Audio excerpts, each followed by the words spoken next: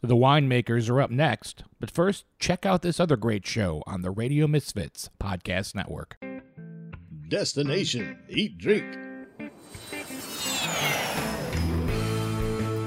I'm Brent Peterson, host of Destination Eat Drink, the travel podcast for foodies. And this week, we're talking to Kate Pearson of the B-52s about licorice, drinking collard green juice, and the real-life Love Shack. Download Destination Eat Drink today on the Radio Misfits Podcast Network. From the birthplace of modern winemaking, Sonoma, California, welcome to The Winemakers. Local experts Sam Couturi, Bart Hansen, and Brian Casey, along with host John Myers, invite you to listen in as they discuss all facets of winemaking. So sit back, pour yourself a glass, and let's hear what the guys have to say this week.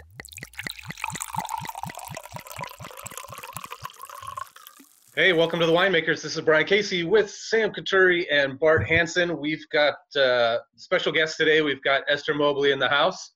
She is the wine writer for the San Francisco Chronicle, formerly of the Wine Spectator in New York, big city. And we've been anxious to get you on for a long time, and I'm curious to know how your job has changed over the last month. I know one of your favorite things to do was riding around in cars with winemakers because you kind of got a intimate, real, genuine moments there. I actually thought of a show for you called Going Mobile with Esther Mobley, where it'll be kind of like carpool karaoke, you know, but you've got Esther and a winemaker in a car riding together. Or maybe it's like what's the Jerry Seinfeld show? Yeah, with the comedians. Yeah. Getting coffee with comedians in cars or something. Yeah. I've always wondered though, like, what kind of camera setup do you have to have in order to like capture you while you're driving and someone else is there? I think they have like 4 GoPros and they just clip on to the visor, and you could clip one in the back seat. And I think that's how they do it on carpool karaoke. It's a good idea. Just a thought, Esther, in case you're in the future looking for a new platform. But didn't you see they busted carpool karaoke? They're not actually driving. They're on a trailer. No, that was Sam. That was fake news. That was a picture. I think that was in New York. I think they had to tow the car somewhere, and so someone just took a picture of it on the back getting towed and said, "Oh, the whole thing's a scam." But no, that was it's the real deal, Sam. Come on, you can't have trust some the faith news anymore. So Esther, what is it like now not being able to get out and talk to people? Well, I'm working from home like everyone is, and I feel lucky to be able to work full-time from home. I mean, the whole Chronicle newsroom is now dispersed in our little individual domiciles, but we're still putting out the news. And the big change, I mean, the bigger changes have not been not getting out to do in-person reporting, because I've always done a lot of reporting over the phone anyway. But the bigger changes are just like, it's been this kind of all hands on deck mentality at the paper lately. And I've been doing a lot of non-wine stories. It's just kind of whatever's needed. And in fact, the food department, which I'm a part of, has remained intact. But I mean, think about like our sports department and our arts critics. I mean, there's entire beats that are really fundamentally changed right now. And so there's been a lot of reshuffling about, around what reporters are doing. And I feel, it's been fun that I can still report on wine, even though a lot of the news isn't fun. But I'm making a lot of phone calls. I've done some Zoom reporting excursions, and I'm just kind of figuring it all out. I'm doing a lot of my own photography right now. I'm like doing a lot of bottle shots. I invested in a nicer lens for my DSLR, but I think I'm running out of backgrounds because I have a small 1-bedroom apartment, and soon I'm going to have to like figure out something else, another way to shoot wine bottles. Wait, so you're not using the light box and just having that glowing wine label? No, although I probably should order something. Yeah, I've seen those being offered at a reduced price right now on Instagram. But they all look the same, it's just it's the bottle in its perfection. Yeah, I have a little balcony here and a backyard, and I've been trying to put the wine bottles there, but it's gonna get old. It has gotten old. Yeah. So are you in San Francisco? Yeah, I live in the Richmond district in San Francisco. Nice. And what's the weather today in the Richmond district? It's actually overcast, which is nice because I have my little desk set up here facing directly out a window, and most days I have to pull down the blinds because it's been so sunny lately. But it's kind of, it's a classic foggy Western San Francisco day to day. That's what we'd expect from the Richmond district, right? Yeah, exactly. Yeah. Burn off around 1 o'clock. Right. Roll back in at about 4 o'clock. It's been kind of uncomfortably sunny the last couple of days, and the way our apartment is situated, it faces directly east, and we have kind of almost an entire wall of windows, and it can get kind of hot in here. And of course, we don't have AC. No one in San Francisco has AC, so yeah. But stand in front of your wine fridge. What do you got set up for a wine fridge, Esther? It's right here. I don't know if you guys want to see it. Yeah. How many bottles can you hold in there? This is that's maybe 100 bottles. And then, oh my God, you don't want to see the rest of it. I just have boxes and boxes and boxes over there at the edge of my living room. I have a little wine rack here. And I have a garage. See, Sam, we could have sent her wines and she would have never even known that we sent them. No, I do know. Oh my gosh, I'm getting the delivery buzz constantly, and I've had to tell people to stop sending samples here. I gave my address out to a few producers, and now I've been getting wine samples from people I did not give my address to. So someone's trading that information, and there's nowhere else to store wine. I mean, I probably have about 10 cases stacked in my apartment, and then downstairs in our garage we have more. It's my dream. The Chronicle, actually, we have a big wine cellar at the Chronicle, and so normally, it's not a problem, but it's become a problem. No one feels sympathy. Yeah, 99% of people out there are gonna go, whatever. But those of us that get it, I know Sam gets it. Sam's got a nice little cellar at the tasting house too, and which is it's a capacity anyway. Yeah. I'm actually because I'm trying to buy less wine than I usually do right now. So I've actually made some dents in the cellar, trying to make a little room, and I'm drinking wine at home, which I don't usually do. I'm usually it's either tasting or drinking on the job or at dinners. Usually at home it's maybe a cider or something. So I've been drinking wine at home, and now of course my house is maybe it doesn't quite look like Esther's apartment, but there is wine everywhere, and I'm told about it frequently by the other residents of my house who speak. So there's only one of those. Yeah. Do you have a lot of partially drunk bottles in your fridge too? I do, and you know what I started this whole situation. I was going to be trying, be cute and clever, and I came up with a hashtag Quaravin, kind of combining quarantine and Quaravin. And then I found that I was Quaravin half a bottle, and I should just open them. So the Quaravin concept died an early death, and I've just been opening wine, drinking wine. Yeah. But once you hit that Quaravin 4 times in an hour, what's the point? Exactly. What am I doing here? Just open this bottle. Yeah. Who are you fooling? I spent a little time organizing my wine refrigerator, and I realized that, it's 2 bottles deep, and I realized all the bottles that were behind that I pulled out something in front and found a bunch of gems, but I'm trying to resist just opening them. I'd rather my wife won't appreciate them as much as you guys will, and so I'll save them for when we can podcast together. Yeah, fair enough. It's a dangerous game, though. I mean, at a certain point, you have to just open a wine if you want to drink it and not worry, is exactly the right person here with me. You're right. But we're in the wine business. We are totally on board with that mentality. Yeah. Keep drinking, we'll keep making it. Right. There's a lot of Tuesday's wine a out good there. day. Yeah. Speaking of which, Sure. yeah, saw the article about the bulk wines.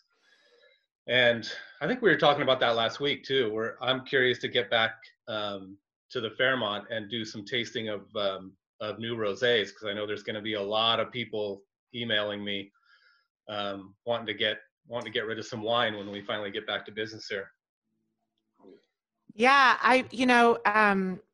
it's interesting. So, right, I have this article out this week that'll be in this Sunday's paper about, which was, I don't know when this is going to air, April 19th Sunday paper, about 2 new brands that are repackaging bulk wine with slightly different business models. One that's kind of selling them as futures, although it's only like 6 weeks in the future. And another from Michael Terrian that is dynamic pricing. So the price of the wine goes up as more people buy it. And if not a lot of people buy it, it'll go down. It starts at $1 a bottle. Both of these are kind of reflecting, I think, what the bulk wine market looked like a few months ago when it was at really, really low levels. And for the article, as I was reporting it, I was talking to Glenn Proctor from Ciati, and he was explaining to me that now some prices are starting to firm up as there's this kind of crazy spike in off-premise wine sales. So, the prices of bulk wine sounds to me like they're not quite what they were 3-4 months ago. You guys might know better than I, but yeah, it seems like there was this kind of perfect storm of too many grapes planted a few years ago, stagnating sales, and then suddenly everyone's like able to buy $100 Napa Cabernet for $20 a gallon or something. Yeah, well, that, and now Snoop Dogg's got his own label. You know? The 19 Crimes thing, yeah. That was only a matter of time. I mean, he had that show with Martha Stewart, and yeah. I talked to Glenn Proctor a couple months about getting him on the podcast, because Glenn has a great kind of look at the big bulk industry, and but we've had a hard time connecting. But he's a great interview, and has a great way of kind of summarizing what I think is often a really wonky, complicated side of the industry in ways that I can understand. Where are these people going to sell all these bulk wines? I mean, I understand that off-premise sales are up, and we'll see how long that lasts for. But in my, understanding of what the market looked like was there was plenty of, already bottled wine that wasn't moving, and that's, where these things are going. So has that come up in your discussions about this? Like, I mean, it's obviously geared towards off-premise, right? Well, the 2 brands I wrote about this week, one's called De Negocié, and it's from Cameron Hughes, and then this other one, Bisher, from Michael Terrian. They're both direct to consumer, so both of them are just selling from their websites. That's part of the pitch. It's that they're able to, cut down on the 3-tier system markups to offer good pricing. Yeah, kind of like Naked Wines. They've got their customer base is already there. Yeah, they sent me, I need to respond to them, but they sent me an email saying they're having this enormous spike in sales and they're like hiring a ton of people right now, which obviously a lot of other companies are not doing. Interesting. Yeah, well, and that's where I'm sure a lot of the bulk juice is going too, is companies like that. Yeah.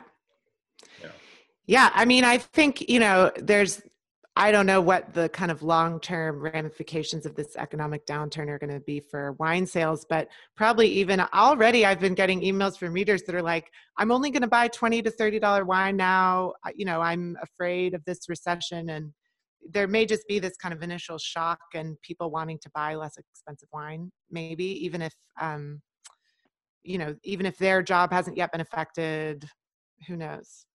Yeah. Well, and isn't that kind of where wine sales were heading anyway before all of this went down? That the premium brand, the ultra premium is what it is, but where there was actually action and growth seemed to be in that sort of mid-market price range.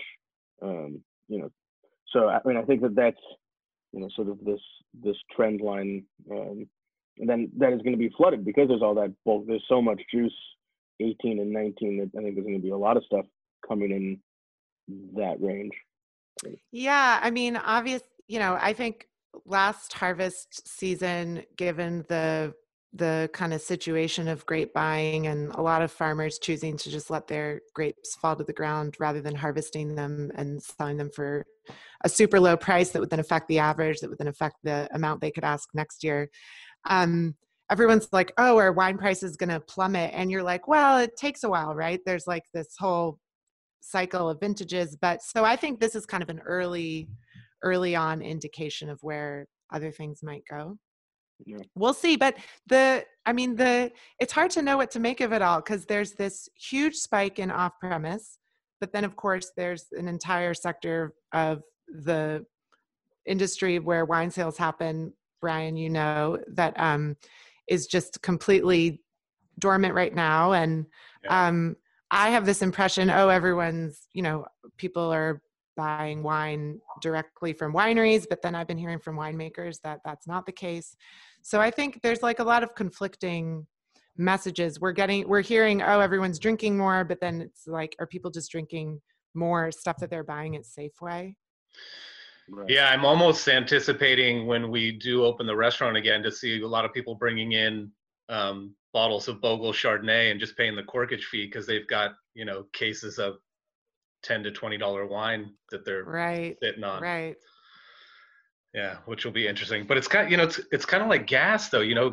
The price of gas has pretty much stayed the same, but no one's driving anywhere. So I don't know how they reconcile that. I've been on half a tank for probably 2 weeks. All I'm doing is, going back and forth to Oliver's or Costco or something. But the price is still, it's like $3.30, $3.40 a gallon. So, maybe we've driven our car less than a mile in the last month. It's just a couple. We live walking distance from all these great little produce markets on Clement Street, so we're doing a lot of our grocery shopping there, and we walk. It's 2 blocks. It's only when we need like the big major grocery store events, but it's crazy. We might as well not have a car. Yeah, I think some insurance companies were actually letting people slide on a month or two of paying the insurance on your cars because they knew that you weren't driving.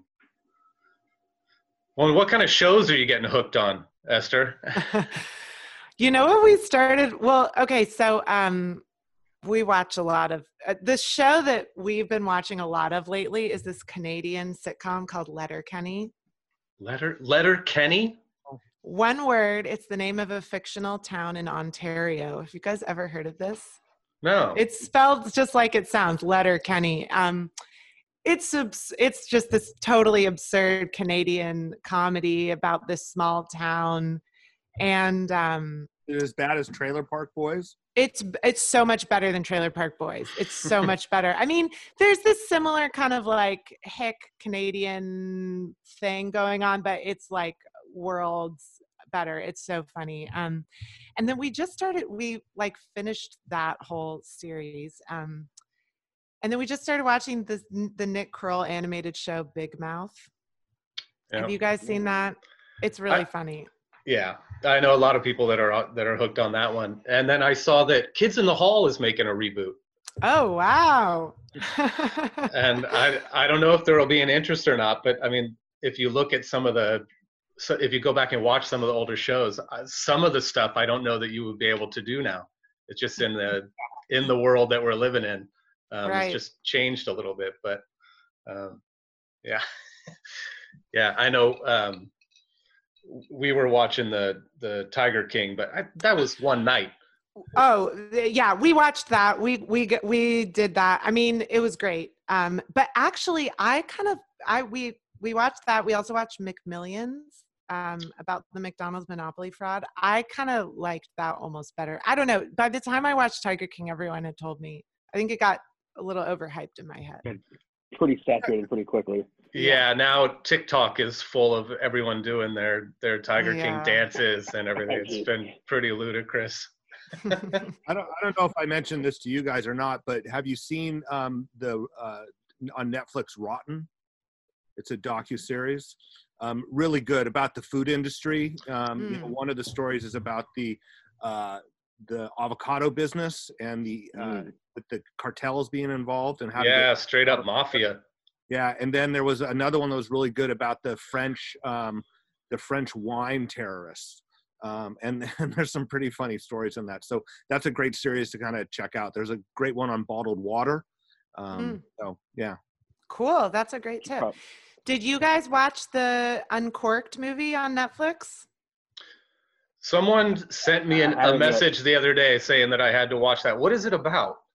Well, it has the title Uncorked is completely undescriptive, but it's about it's a fictional story, but it's about a guy in Memphis whose dad wants him to take over the family barbecue stand, but he wants to become a master sommelier instead. Wow. And this is from Dylan, right?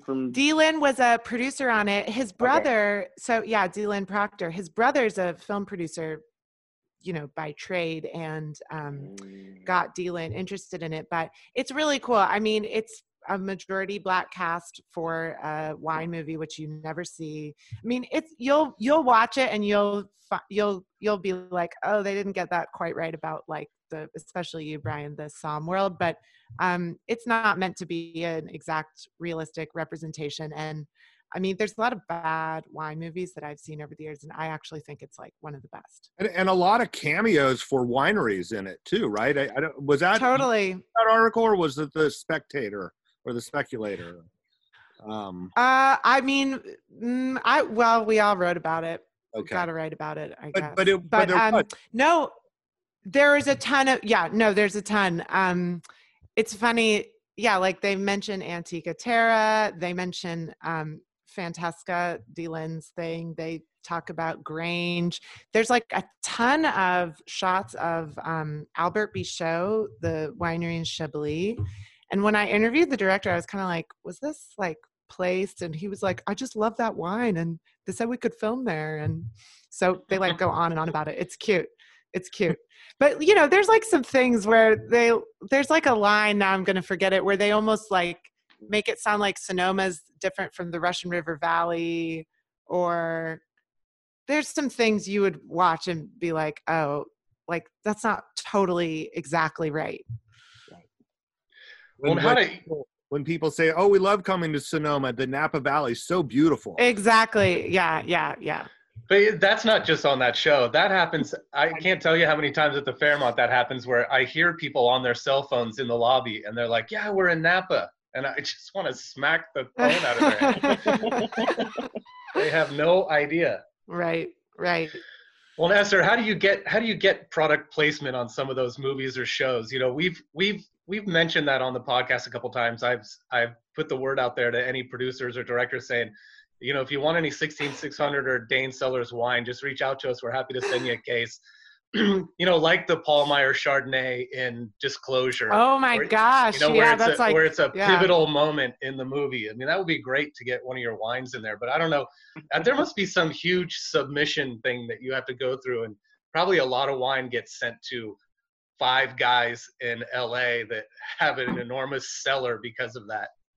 I have no idea how that works. I mean, actually, that would be an interesting piece to write. I have no clue. I've certainly like taken notice when wines get a kind of prominent spot in TV shows, and when the Netflix movie Wine Country came out, which is bad. I'm sure you guys all saw it. Not a good film. I remember I was like trying to take notes of all the bottles I saw. Like I could, and it was took place in Napa, and I remember seeing Viader in there, but you don't. I assume some of those they're just in there to be in there. Yeah, remember it used to be just the old Chianti bottles with the wicker fiascos, basket. Those used to be at every table.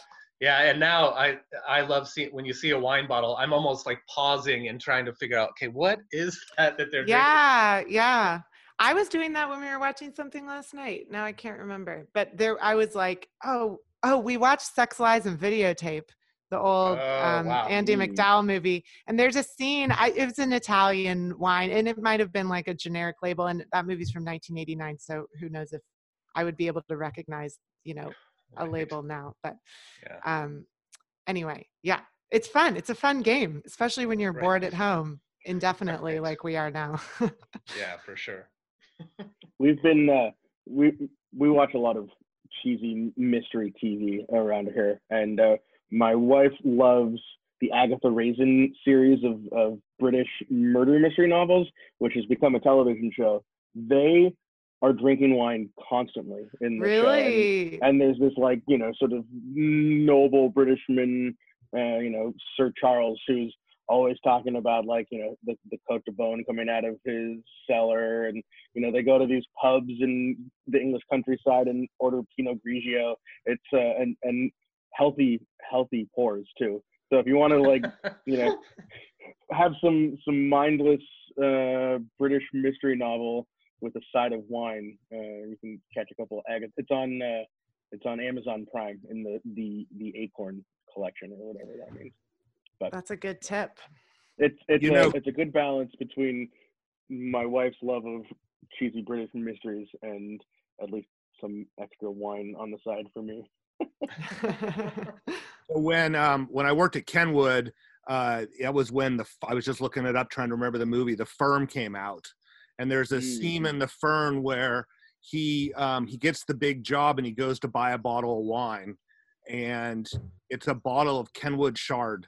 And it was a full label shot, and the comment was, "There's even a wow, there's even a cork in it." A cork in it, and that was the line. And they in the tasting room they rode that, man. They had buttons made up for everybody that said, "There's even a cork in it," and that was a placement.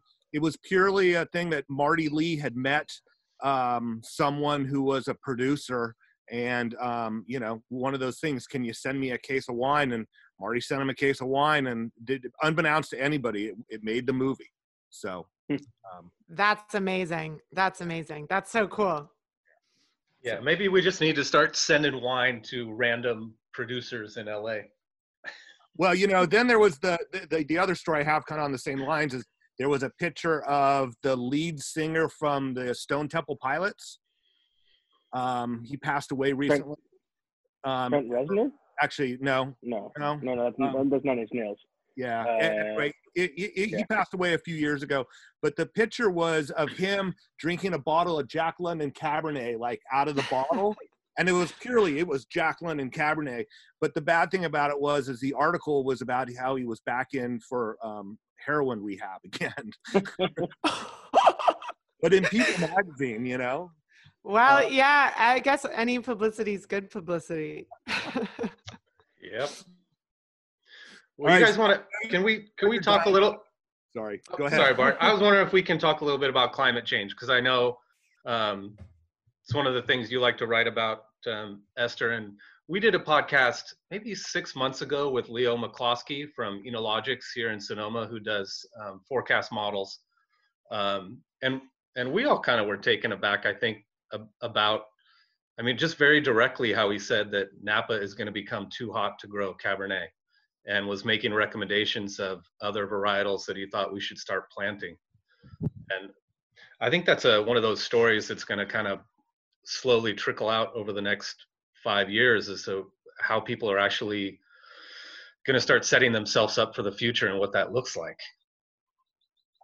Yeah, so I did a lot of reporting on that last summer, where Larkmead and Spotswood in Napa Valley are both planting experimental vineyards with, warm climate grapes like Touriga Nacional and Tempranillo, trying to kind of figure out, will those fare better? And there's, I certainly don't have any numbers off the top of my head about where the Winkler Index, what year the Napa Valley surpasses into a new Winkler Index category. But the projections are certainly within all of our lifetimes. And if you think about the kind of life cycle of grapevines, you have to start figuring it out probably sooner rather than later. One thing that I thought was really interesting is, you know, in think about like Napa Valley versus Bordeaux, where Napa Valley is so tied to Cabernet. Bordeaux is not tied to Cabernet any more than to Merlot or any of its other red grape varieties, and it's just red wine from Bordeaux. Yeah. And there's already several prominent Napa Valley wineries that just call themselves Napa Valley red wine. Harlan, for instance, Dominus. I mean, could everyone just kind of like blend together whatever red grapes? Maybe it includes Cabernet, but it's rounded out with these other things. Is there like a branding repositioning where you can just become red wine of Napa Valley or Sonoma County, or I mean, whatever it is, but they're so tied to like this specific grape variety. And I mean, then, you know, for that story too, I interviewed Andy Beckstoffer, who is very much, his position is Cabernet is not going anywhere. It's kind of a sensationalist thing to say, you know, that's a provocative headline, but come on. And he has a billion reasons for Cabernet. Exactly. And he's been undertaking this major research project at one of his Lake County vineyards, where he also has a lot of Cabernet planted, where with UC Davis, he's experimenting with different clone and rootstock combinations and trying to figure out, I mean, is there a way to kind of still have Cabernet, but mitigate its, you know, the effects of heat on it with these other factors. Yeah. It's interesting. I mean, it has to happen at some point, right? I mean, just the way we all know that, that climate change is real and that grape varieties are, you know, incredibly sensitive to climate variations, and that the time, you know, the period during a harvest season when a grape variety can ripen totally determines its quality. So the question is just like, to me, the interesting question is, can we somehow be more flexible in our identification of American wine regions with specific grape varieties? Right, which Burgundy like doesn't have the freedom to do. Like, what the hell is conversation like going on there right now with, you know, right. And does a Tempranillo from Napa command as much money as a cab? Is it tied to real estate prices, or is it tied to the market? Like, is it market driven? So, you know, can you charge $150 for a bottle of Tempranillo from Napa because it's coming from a renowned vineyard or a certain AVA? Well, you also might not have to, though, Brian. I mean, some of these varieties, you know, the thing about Cabernet, and certainly, you know, Napa Cab carries cachet and gets priced accordingly because of where it's grown and who makes it and the whole deal. It also is, and you know, Pinot Noir is a similar story, that it's expensive to grow, to you know, the farming costs to make a Cabernet the way they do in Napa. You know, Enterprise Vineyards at Oakville Ranch, it's $15,000 plus an acre annual farming costs. And if you planting, you know, Tempranillo, you probably don't have to work it quite as hard as you would a Cabernet. So say you were making, you know, now you make just Napa Valley red wine and you're not Harlan or Dominus. It's possible that you could still be profitable and make, you know, similar types of margins with, you know, lower farming costs. And maybe this is, you know, timed perfectly with, you know, whatever sort of economic realities we're facing in the, you know, near term, that it's timed right to, hey, have really great Napa style red wines that don't necessarily have to be, you know, 3 figures pushing 4-figure bottle prices.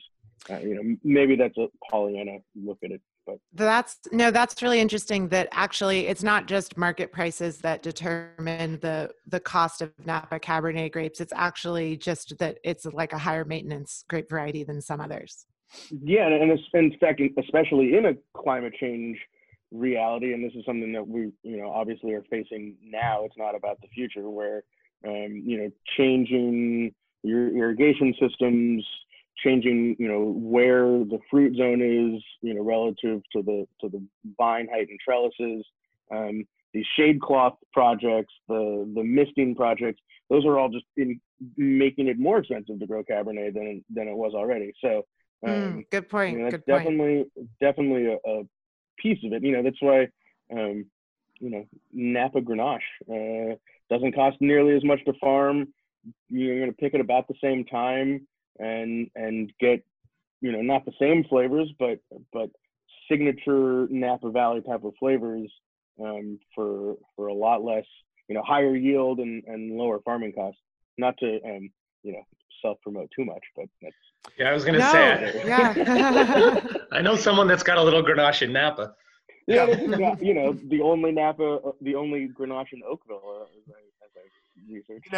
And then the other thing that Leo said that was, Brian, and help me remember this, he was advocating that wineries get away from making different varietals, that you like claim that this is where I'm putting this is what I make, and it would be one variety. I forget it. Yeah, it was something like Vermentino, or it was something that he was saying would be a perfect varietal, and he was saying basically plant your flag and saying this is what Napa is going to be known for now, is this varietal because it does well here. But see, doesn't that just delay like having to then reassess what the kind of identity of it is 30 years in the future? Yeah. I just feel like I don't know. I mean, to me, it seems like a dangerous game to be kind of constantly being like, this region is, this grape variety. And I don't know. I mean, the market changes, like, things kind of go in and out of style to some extent. I mean, the Sonoma County grape growers have a little bit done that to Sonoma County and the Sonoma County vintners, unfortunately, in saying that, Sonoma's very diverse, but they put a big stake in promoting Chardonnay and Pinot, and probably to the detriment to other varieties in Sonoma County. Any thoughts on that? Yeah, well, I don't know if it's to the detriment of Sonoma County or not. Certainly, it seems like it's been successful, right? Like, bringing people in. Yeah.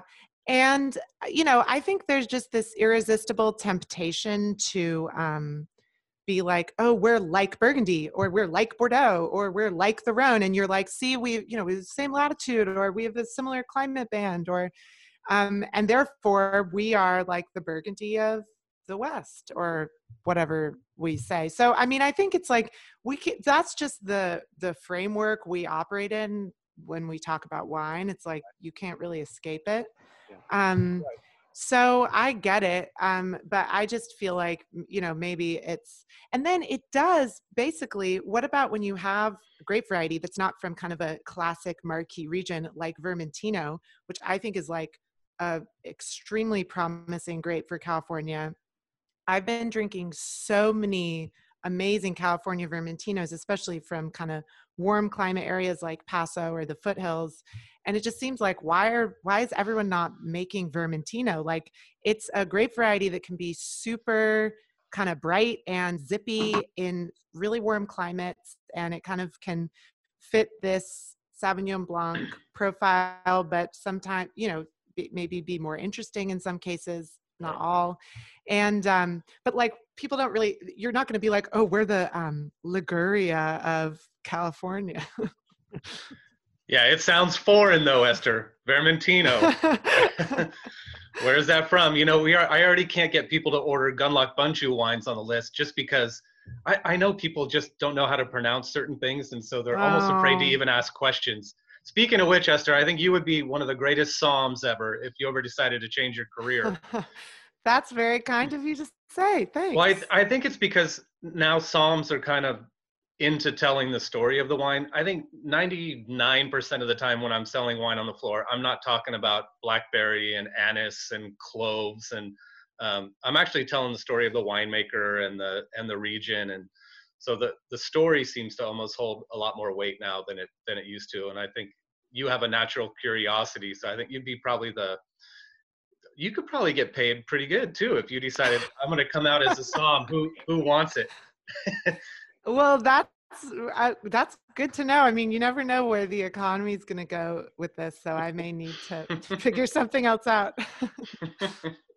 Well, what are some of your favorite regions that a lot of people don't know about? I think Alder Springs, I think you like that vineyard up there. But what are some, and I know, who was it? Bill Easton at Terra Rouge just got 100 points for his Syrah. So kind of it's a region that a lot of people aren't drinking out of. But what are some of your favorite little regions that you don't think get a lot of exposure? Yeah, I love the Easton wines in that corner of Amador County. I think he's been doing great things for a long time. I love the Alder Springs wines. I've actually never been to Alder Springs. It's really out of the way. And Wow. I wanted to write a big profile of Stu Bewley a few years ago, and because he's the wine cooler guy, it's like such a good story. And then Eric Asimov came out with the story right when I was trying to plan a visit up there. But he's got crazy grape varieties planted up there, Tanat and anyway, it's really interesting.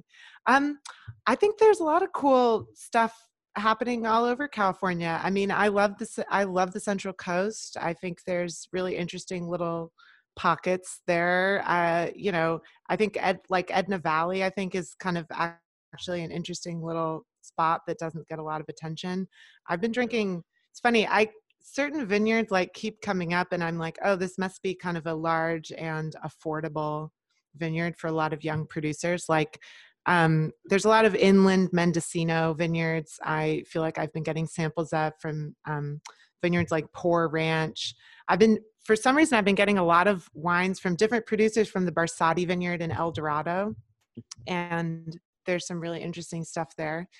But I don't know, that's not really that helpful. I think there's wine regions basically all over friggin' California. And I love Sonoma Valley wines. I love Santa Cruz Mountain wines. Well, yeah, and those vineyards you're talking about, I think that's because of, crush pads being so accessible for people that are just making small lots of wine. So a person like myself can purchase a ton or 3 tons or 5 tons and actually make a wine. So you can see a lot of different wines coming out from the same vineyard, whereas before it would be, that was the winery that owned that property and they would come out with it. Now you can have 10, 15 different people sourcing out of one vineyard and all coming up with different expressions of it. Totally. And it's kind of cool. I mean, I like finding stories like that when there's a vineyard that has been kind of interpreted by a lot of different people. And if there's an interesting story, one story I loved reporting a few years ago was on the Evangelo vineyard in Contra Costa County. And Frank Evangelo, the owner, the guy who did own that, has since died. But I mean, those to me are just super cool. I wrote a story about the Bechtold vineyard in Lodi that has these 150-year-old Senso vines last year. Really cool, unusual, kind of counterintuitive vineyard in terms of the wines it produces, given that it's in Lodi. Yeah, and so I've never been there, but wasn't it you, Bart, that was saying that there's like a big PG&E presence there? Like there's a lot of towers around that vineyard? At Evangelo. Is that at Evangelo? Yeah. Desire Lines are friends of the program, the Cody and Emily Ratches, and actually I have a bottle here in my collection of bottles that I need to drink. They have like little sketches on each label sort of representing the vineyard sites, and their Evangelo has these big PG&E transmission lines going across the label. It's a wild place out there. I mean, grown in sand, own rooted, but also like in the middle of it's so weird. There's like Amtrak train lines going right through it, and it's really sad actually. I mean, these super old vines, and PG&E at one point claimed eminent domain because it wanted to route some kind of pipes through, and it got county permission to tear out all these vines, and it compensated Frank $1.50 per vine for these like 100-year-old. They're like, well, that's what a new one would cost. And for your whatever, he's got like Palomino interspersed with all this. He called it Carrigan. Yep. So anyway, but yeah, then there's just these power lines right through it. Well, the saving grace there is the guys at Bedrock have I don't know if they leased it from TG. They own it now. Yeah. And they're, they are the Historical Vineyard Society with a couple of, with Tegan and some others. So, as long as people keep buying Bedrock wine, Evangelo will still be vineyards and not, Burger Kings and housing tracts. So exactly. Yeah. So we did send you this whole list of different stories of yours that we'd all read and talked about, and to sort of briefly run through it. But I think the one that, and I said this in the email, the one that I loved the most and identified with the most, and actually one of the people who works in my tasting room is of the baby carrot generation and like grew up on baby carrots at her house in Southern California. And I opened a cork bottle yesterday and I was like, oh, it smells like baby carrot. Talk about that one a little bit, just because I know it wasn't like a feature article. It was sort of an aside in like a little column or something. So I don't know how many people got to dig on that, but the baby carrot phenomenon is a fascinating thing. So I had heard Linda Bassan, who's a professor at UC Davis, speak, and she mentioned that anecdote, and I thought, oh, it's kind of funny, and I like put it in my back pocket. And then a few months later, I was working on a story about Brett, and in fact, about a winemaker who was intentionally inoculating her Pinot Gris with Brettanomyces. And I was like, that's fascinating. And her part of the kind of argument of the piece was, as people are drinking kombucha and sour beer, they're like actually getting used to the flavor of Brett and liking the flavor of Brett. And I was like, that's really interesting. Can there actually be this like sea change in our collective palate where a lot of us, think something's disgusting, but then other people who have just gotten used to it think it's delicious. And then I was like, oh, I got to call up Linda Bassan and get the kind of full story of this. And it was one of those things. I have this weekly email newsletter that I often get to take out a little nugget that didn't make it into a main story and actually tell it, which I love to be able to do. But essentially what Linda told me was she teaches this class on wine faults, or maybe it's just a general winemaking class. But part of what they do is they try to train the students to detect cork taint, TCA. And they give the student, you guys might have all taken these classes, but they give the students a bunch of corks and you're supposed to be like, oh, identify the corked ones.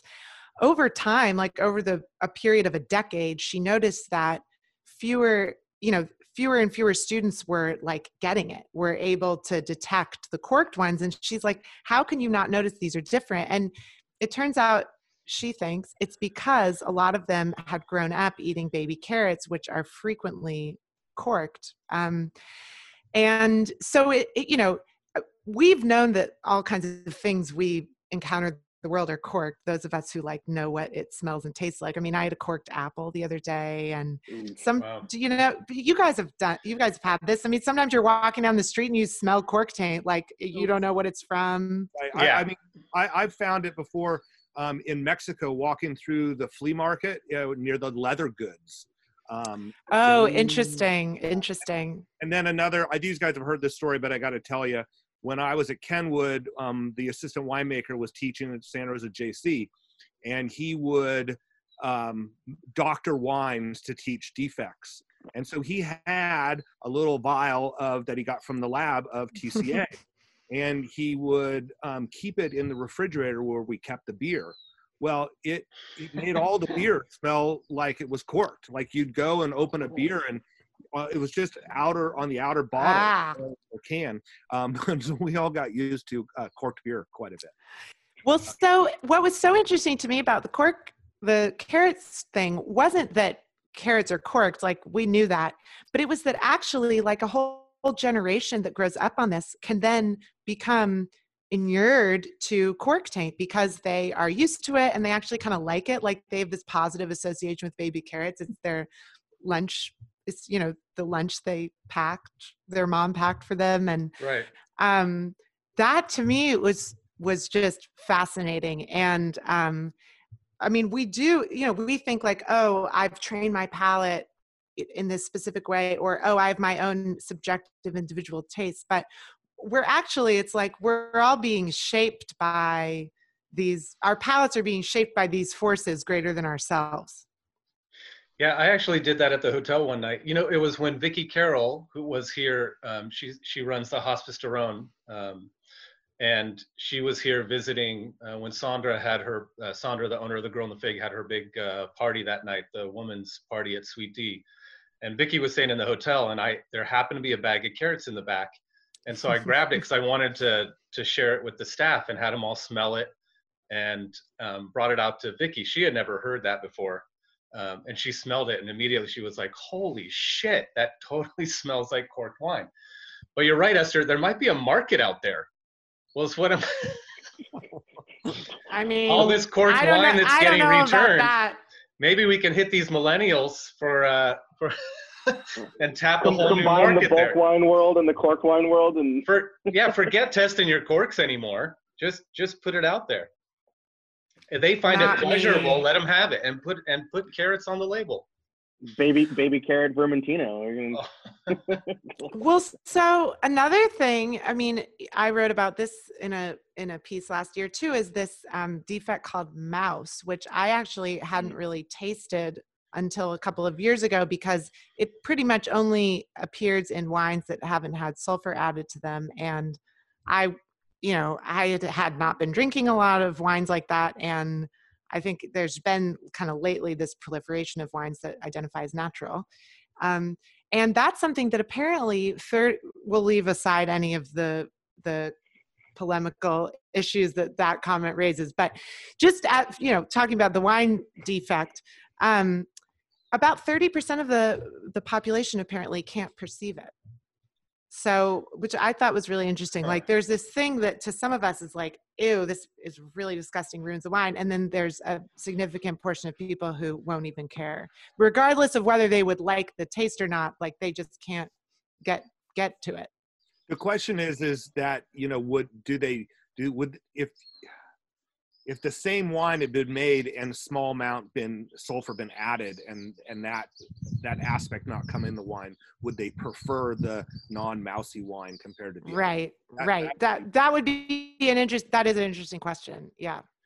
Yeah, that's kind of interesting, Bart. I've never thought about that, of taking a bottle of wine that I pulled a cork on and found out that it was corked, and then pulling another bottle and doing a side-by-side tasting with some of because most of the staff that I work with are younger, they're under 30. And that would be kind of an interesting tasting, to put them both side by side and say, hey, you guys, tell me what you think of each one of these wines and which one you like better. And if they would actually pick out the corked wine. Yeah. This has happened in different tasting rooms along the years where, the winemaking staff's always like, you guys got to taste the wines before you open them. You got to taste them. And you go in at the end of the day and you have a glass of wine with the staff and they pour you something and it's like corked. And it was like, oh, I bet you didn't sell much Sauvignon Blanc today, did you? Well, no, actually, no, and the bottle's corked and nobody even knows it. And the customer doesn't know that it's corked. The customer knows that they don't really like that wine. Right. So they might not be able to say why, but there's something. Yeah, that was a big thing at the Girl in the Fig, with just the volume of it, pushing so many glasses of wine over the bar, because the servers didn't pour them at table side, so everything came from the bar. And whenever I saw a bartender opening up a bottle of wine and instantly pouring it into a glass, my heart would hurt. I'd be like, you guys, every bottle. So you got to smell them all. Well, the difference between like a cork taint and other flaws is the cork taint takes over and mutes the other aromas and flavors, right? I mean, you can pour a wine that has mousiness, and again, we can debate whether you identify mousiness as a flaw or not, but a wine that has mousiness, even a wine that has, some of my favorite wines in the world have Brettanomyces signatures, doesn't mean they take away from the varietal characteristic or the vineyard or the vintage. Whereas with a corked wine, it's just cork, right? I mean, Well, I don't know if I totally agree with that. I mean, I think there's some wines where Brett takes over completely. Right. And I've also had corked wines that are corked in pretty small degrees where I feel like I can kind of still taste the wine underneath. It kind of blows off. Yeah. Yeah. Yeah. Well, I don't know if it blows off, but I feel like I can sometimes I'm sure I've tasted corked wines and not known they're corked because it's in such a small degree. And it might just be kind of like masking the wine, right? Like the wine might be a little muted. That's my understanding of it. But anyway, yeah, I mean, to me, it's like all of these things, VA, well, I'll leave it. I was going to say something else that I think a lot of people wouldn't think of as a flaw, but wait, now I gotta hear it.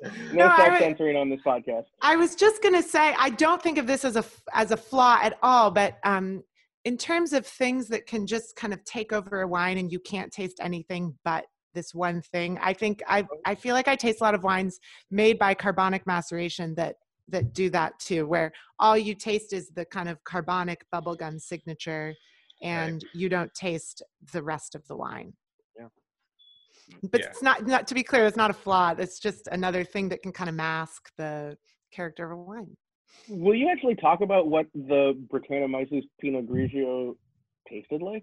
Because I read that article. I didn't go out and run out and buy a bottle of it. And there was some more like questionable things that were happening there as far as like making wine in your basement. But we won't go there. Talk about intentionally bready Pinot Grigio. Well, it's probably been 2 years since I tasted it, so my memory of it isn't as strong as it used to be. But I mean, I recall that wine as being recognizably bready. And it's interesting because a lot of bready wines that I still like, Chateauneuf de Pape or something like that, are often red wines. Some Burgundy, I kind of am used to that mingling of the bready character with these things. So I don't know that I've ever had a recognizably bready Pinot Gris, for instance, but I actually think of if you're going to do it, that was a good choice of grape variety. I think it kind of had this little savory thing. It was barely off dry. That probably helped too. And it's funny because I'm among the people who are like out there encountering sour beers sometimes when I go to craft breweries and being like, okay, I'm not used to liking this, but I'm going to try to like put on my open-minded hat and try to understand it for what it is. So I'm not I don't like totally recoil when I taste something like that. And I certainly didn't when I tasted that wine. I mean, there are those people who don't really care for Pinot Gris. It's kind of some people will mock it a little bit. And do you know the reason why she picked Pinot Gris? Was it something because it is kind of a simple wine and, at least California grown? I've not tasted a lot of them myself. I don't know, but it was something to try to enhance it, or was it purely just an experiment? I think, so she was already making Pinot Gris, and I think it was kind of, I shouldn't speak too much for her because now I don't know, and this was like 2 years ago that I reported this, but I think she was already making Pinot Gris and kind of thought of the wine she was making. This was a good candidate for just siphoning off a little bit. And again, she took it out of the winery where she did custom crush to her basement so that she wouldn't risk infecting the rest of it. But she had come from a beer background. Her name's Mandy Donovan. She had also worked at Kane Winery in Napa Valley on Spring Mountain, which is, I think, a Napa Valley wine that frequently shows Brett characters in a highly successful way. So I think she had had exposure to this, kind of positive example of bready wine. Certainly not inoculated, but I think I've loved many bready wines from Kane. Cool.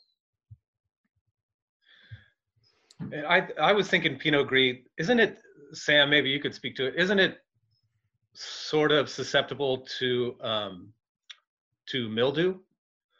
Yeah, I don't I don't I know. think because of its tight clusters or something like that, that's why a lot of times you'll get a little bit of honey overtones, especially the ones grown here in California, is because you're actually getting a little bit of noble rot or mildew in there. So maybe the combination of that with the Brett might be kind of interesting. That's definitely a problem with the Pinot varieties, Gris and Blanc and Noir, that it's susceptible to mildew and to botrytis because of the cluster dynamics. Right. We don't grow any of it, so I don't have a ton of experience with that. Is there anybody? Well, I guess Dan O'Brien, Gail's making a Sonoma Valley Pinot Grigio, right? So there's got to be some of it happening around here. Ancien in Carneros. Okay. Yeah, right. That makes sense. It's a Carneros thing. Yeah. Well, the Mandy's Pinot Gris that she used is from Carneros. Yeah, that makes sense. They don't let us out into Carneros. They keep us in the mountains for the most part. So. Yeah, but I mean, it makes sense that it would be susceptible to botrytis because it's made as a botrytized wine, like in Alsace, etc. Yeah. Right. Yeah. All right, Sam. What are the other stories you wanted to hit with? I mean, I think Esther? that changing generational taste preferences. We should just go right into the White Claw domination of the world, and actually, I mean, this conversation started because I tagged Esther in a post. It was a quote. It was a meme out of Always Sunny in Philadelphia, where Charlie's going, everything was fine until you guys started drinking all those seltzer beers. So it is definitely in this crazy spike in alcohol sales in general. Have you noticed? Are people buying? What are is White Claw and Truly, are these things you drink at home by yourself in isolation? I mean, I think that's I was actually thinking about this with the beer article that you came out. For me, beer and these seltzers are like hanging out outdoor with friends kind of beverages, whereas by yourself or with whoever you're isolating and quarantining with, drinking wine makes more sense. I don't know. It's just sort of like where my mind was rambling on it.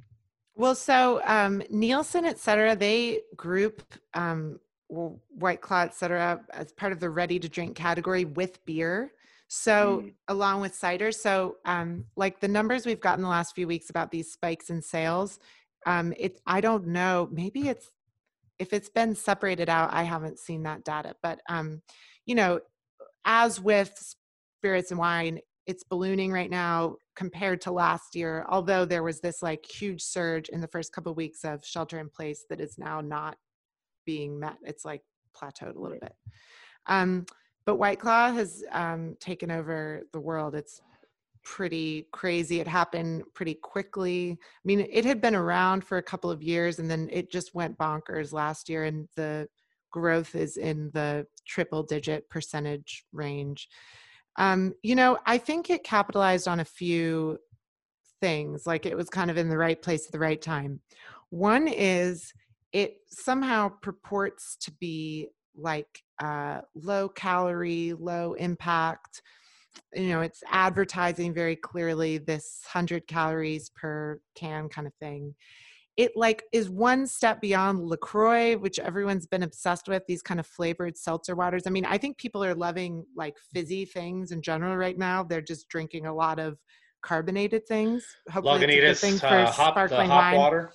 Yeah, I mean, and then again, I think that's a good example too. There's this sudden like comfort with or interest, curiosity in what Nielsen would call ready to drink, but these kind of canned. It's all done for you. The pre-mixed cocktails, the fizzy water. It's like if you just somehow it's like irresistible already in this package that you can just crack open. So I think there were like a lot of these things, it being kind of perceived as a wellness thing, it feeling similar already to these other types of trending beverages. And then somehow it did what Zima, which is the same thing, was never able to do, which is it didn't, it somehow, as it did not get branded as like a explicitly feminine type of beverage. It like has this wide appeal, and there's like this whole subculture of White Claw bros that love it. And it's actually, it's like, you know, it doesn't feel effeminate to be holding one instead of a Bud Light at the beer pong table. Where I saw it really make an impact was we went to the golf tournament in Napa, was the Safeway Open last year. So that was in October. And, you know, they pushed wine there, you know, big rosé place. The year before, people were drinking rosé. And as we were there last year, every garbage can that you would walk by, it would full of White Claw, and people out on the course drinking White Claw. And, you know, and that was right in Napa where everybody's there coming up to go to the golf tournament and drink rosé. And it was remarkable. So have you guys tried White Claw? I have. Okay, you all have. Yeah. Okay. Does anyone like it? I like it as a mixer. So okay. So do you like Red Bull? Do you also like the taste of Red Bull? So no, drank Red Bull when I was in my, what was it, late 20s, early 30s, mixed with vodka if I was in Spain. But no, don't drink it, and not into energy drinks. I've never had a Monster or anything like that. And the White Claw thing, because everyone was talking about it and I work with a lot of younger people, I got a hold of some White Claw, brought it home, tried it, and just drinking it straight, no way. But mixing it with a little Hansen's flavored vodka, it was actually not too bad. So we did Todd Jolly from Sonoma's Best one day on a Wednesday, one of his Wednesday night tastings. He had a tasting of the different White Claws for the people that hang out there. And there was a strong preference to, I believe, what is it, peach in the group.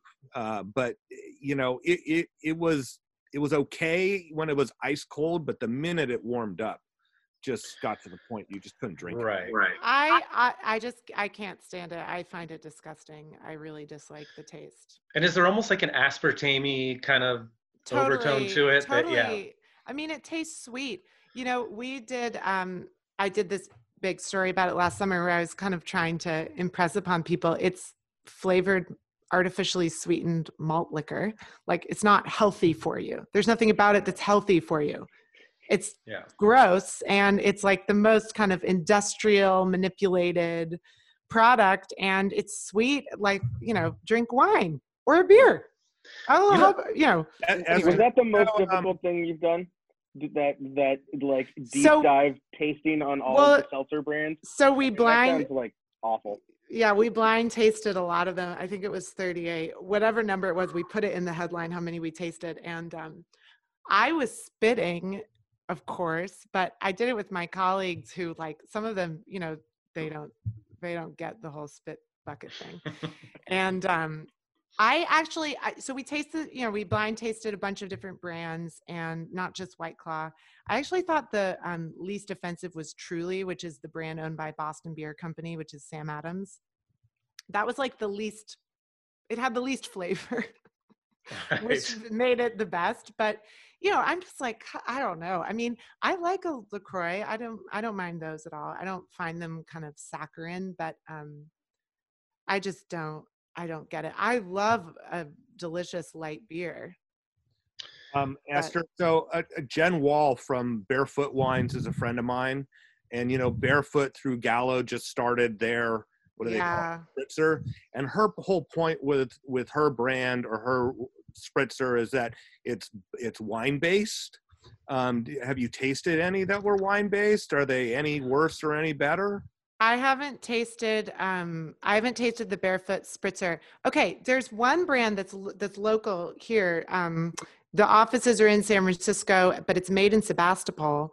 It's called Fix, F-I-C-K-S, and that is derived from orange. Like, that's what gets fermented is like oranges or orange juice, and that's actually good. It tastes like a LaCroix. It tastes like kind of real fruit flavor, not that kind of artificial aspartame kind of thing.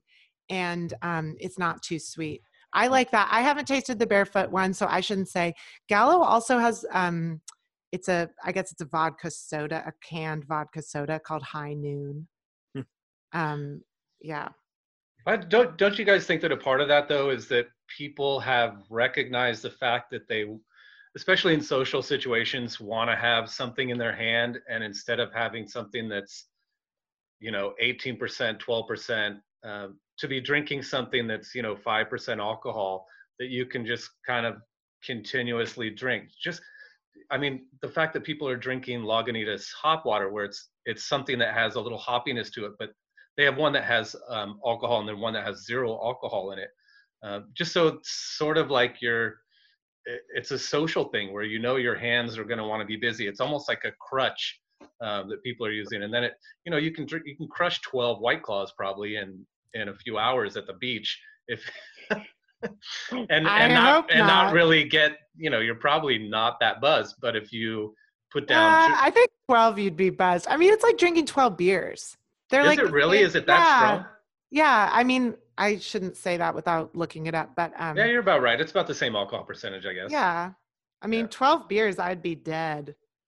Sorry, probably not, but it's kind of the same idea of canned wine. Like, do people realize when they crack a bottle of canned wine that it's half a bottle. It's half a bottle. Yeah. It's half a bottle. My fiance will crack one open. It's like if we haven't opened a bottle, and if it's he often starts drinking a little earlier in the day than I do, and we usually have some canned wine, and he'll crack it open, and like a couple Sundays ago, he didn't even realize he drunk 3. That's a bottle and a half of wine before dinner. Yeah. And if he's lucky, it's rosé and it's only 12% alcohol, but oh my gosh. Yeah. No, well, I think there's a lot of there's a lot of good canned wine out there. There's a lot of really good canned wine out there now. Yeah. So the headline here is Esther Mobley is sheltering in place with canned wine, but no seltzers. No hard seltzers. No hard seltzers. No hard seltzers. We have real seltzer. We have a soda stream. I love making like a little aperitif kind of cocktail at the end of the day. That's my jam. A little sparkling wine, a little seltzer water, some kind of vermouth or Amaro. I'm so into that. And to me, that fulfills I can have something kind of light and spritzy, not high in alcohol, sip it, have it in my hand.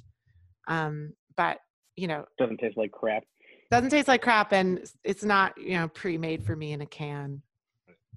Yeah, something about having a spritz at before 5 o'clock. It seems okay. Absolutely. Yeah, I was going to ask you, Esther, what kind of cocktails you like to drink. I actually wore my Negroni shirt today. Oh, I love it. I figured I was assuming you'd be a Negroni girl. I do like Negronis, although gosh, they're strong. Like it's a lot. It's all liquor. It's all liquor. There's nothing mitigating that. One thing, we did a cocktail Zoom class for Chronicle subscribers a couple weeks ago, and I made a cocktail that's known as a Negroni Sabagliato, a mistaken Negroni, where you replace the gin with sparkling wine, and that is so friggin' good. Like your sweet vermouth, Campari, and sparkling wine in equal parts, basically. That's delicious. That would go over very well in my household. Yeah, and it's funny then, but you don't. It doesn't have to be Campari. St. George Spirits in Alameda actually makes a really good Campari-like aperitivo liqueur called Bruto Americano. Another thing we've been doing is Palomas. We like those. Fresh squeezed grapefruit juice and mezcal, maybe a little simple syrup if the grapefruit's really tart. Yeah. I like that a lot too. Yeah, this t-shirt actually came from Negroni Week that we were doing at the Girl in the Fig, probably for 3 years running, and we would make that cocktail that you were talking about, Esther, with the sparkling wine in place of the in place of the gin. And I think we had 5 or 6 different takes on Negronis. It was fun to kind of play around. But always that Campari is what I like. That bitterness. Bitter, yeah. Yeah. I mean, I like that with just soda water too. I'll do that. I love vermouth. Like I drink a lot of vermouth just on the rocks or with a little soda water or with a little sparkling wine and a little citrus peel. To me, that's super, super good. Yeah, vermouth and sherries just still, I don't think, have Yeah. quite hit their potential in the market for aperitifs. I mean, the flavors, especially people that drink wine. I mean, if you're into complex flavors, simple but sometimes really complex, like depending on how they're presented, are just one of those untapped markets. It feels like every once in a while, you know, like every 5 years, someone thinks, oh, this is going to be the coolest thing, and the bar starts buying. You know, you get like 10 sherries or something lined up behind your bar, and then you just never seem to sell them. People don't think of them as a. That's a shame. That's a shame. I love sherry, and yeah, I live near this great little specialty shop called the Spanish Table, and it's open. It's a grocery store, even though it kind of feels a little like more special than just a regular grocery store. But I went there and bought some Spanish vermouth and sherry, and like a manzanilla as a little aperitif at the end of the day. Yeah. So good. I love that kind of briny, salty. I mean, it makes me wish I had oysters, which I don't. Oh yeah. Well, what are the food writers at the paper doing? Are they doing stories about taking delivery or takeout food or? So our restaurant critic Soleil Ho she and I last weekend had a piece in the paper where we wrote about things we've gotten as delivery and takeout food and drinks. So there's some version of that. I mean, she's not going to like do a restaurant review every week of a takeout item. Yeah. But, you know, we've been doing all sorts of stuff in the food department. Our editor, Tara Duggan, is leading us in it. And there's a lot, you know, we've done these kind of exhaustive databases of grocery delivery options in the Bay Area, of restaurants that are doing takeout and delivery. Janelle Bitker, one of our other food reporters, is doing an incredible job kind of hitting hard the news angle of what's happening, you know, restaurants that are closing, restaurants that are opening in the midst of all this. Restaurants are getting broken into a lot while they're being closed. That's been really sad to see.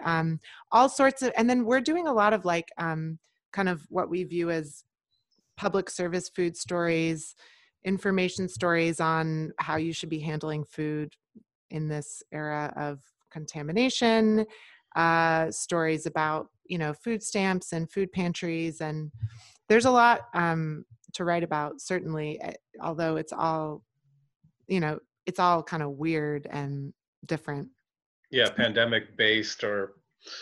Yeah, I mean, on Tuesday, I think it was, when Governor Newsom gave his speech in which he gave some indications of the guidelines that restaurants might be required to follow when they finally do reopen. I mean, that was a big news story for us. And he indicated that they might have to be taking people's temperatures at the door, that all servers would potentially have to be wearing masks and gloves. I mean, you know, these are kind of, that they'd have to significantly reduce their capacity. So it's an interesting time. And I think, you know, of course, so many sectors of our society are being affected by this. What sector isn't being affected by this? But I think the world of restaurants is like going to be one of the kind of major stories of what this means. And there's so many jobs, so many kind of communities and neighborhoods that are tied up in restaurants, small businesses, immigrants. I mean, there's, you know, restaurants kind of are this gateway to so much of our culture. And we'll just have to see how they hang on during this time. Yeah, I just got a text the other day from someone at the Fairmont in upper management that said that they are starting to take room reservations May 5th. So you can now book a room for May 5th at the Fairmont in Sonoma. And I don't know if that means, you know, they're probably just hedging their bets, thinking, you know, take the reservations. If we don't end up lifting the shelter in place, then, you know, you can always cancel them and people will understand and you can refund the money. But I didn't think about that until you just said it about me wearing a mask and gloves, opening up a bottle of wine at the table. And remember, like you were saying, Sam, like being careful not to touch the neck of the bottle to the glass, or, because then I'm putting that bottle down on the table for people to touch themselves and the cork. And it's going to get weird when we go back initially. There's, you could see, going to a casual restaurant and dealing with masked and gloved servers and people behind a counter or something like that. But it's hard to imagine fine dining, with a som and a suit and tie, wearing a bandana around his face and some rubber gloves. It's just like, those are that's not a. How could you go and spend that kind of money? How could you go to a Michelin star kind of restaurant and spend a few $100s a person and never actually see the face of your waiter? I mean, that's just like, right. How does that? That's not a feasible. It's not a survivable situation. I can't imagine. I mean, let alone like restaurants having to, a world that lives on such slim margins as it is. Saying, all right, well, you can only, serve 50% of your capacity now. Like, how is that? How do you pay rent and employees and cooks and, servers and front of house and buy food and know that you can only, you're only going to be able to max out at 50% of what you can do. It's going to be, it's going to be tough. It's going to be a lot of adjustments in this, the new normal, whatever that looks like. Yeah. Yeah, I just thought of one benefit to having that mask on for those customers that are just absolute assholes that you can sort of mutter under your breath, kind of, fuck you. You're walking away from the table like, excuse me? Nothing. Yeah. Actually, I know that you have to run here in a minute, but is there anything on the horizon, anything interesting that you can sort of sneak peek us on, or, what you're working on, or what you're thinking about, as this kind of goes on for the next month or so? Well, I'm just trying to figure it out week to week, like everyone, and trying to understand what this is going to mean for the wine industry, for smaller independent producers, especially. I mean, yeah, I think this week we got some hard data about craft brewery sales in California, that they're down 43% despite this peak in drinking. I'm interested to see whether that continues to be true for wineries also. I hope not. I know, fingers crossed. But basically, I'm just keeping my eyes open. I mean, really, like, looking for kind of deeper stories about how this is affecting people in the wine industry and what it means for them. I'll leave it at that. Good. Yeah. All right, guys, any shout outs you want to give? Look for our next virtual tasting, Winemakers Podcast virtual tasting with a couple of Bart's wines and a couple of 16600 wines, May 1st. So we'll get an email out. Hopefully by the time this is running, you'll have seen that email and I've already started signing up, and we can get the wine sent out to you. But the first one was a blast, and it's a good hangout. We talked about the wine as much as we needed to, but got to have some interaction with the listeners and such. So we'll be doing another one of those. Keep your eyes and ears peeled. Yeah, I think having you out in the vineyard, Sam, was a real cool thing. That was a great idea, because it really gave a different perspective, as just instead of you sitting at your table at home, to actually have you in the vineyard of where the wines were from was a good call. Yeah, and I don't know what wines we're going to do next, but I'll have to be somewhere with cell phone reception.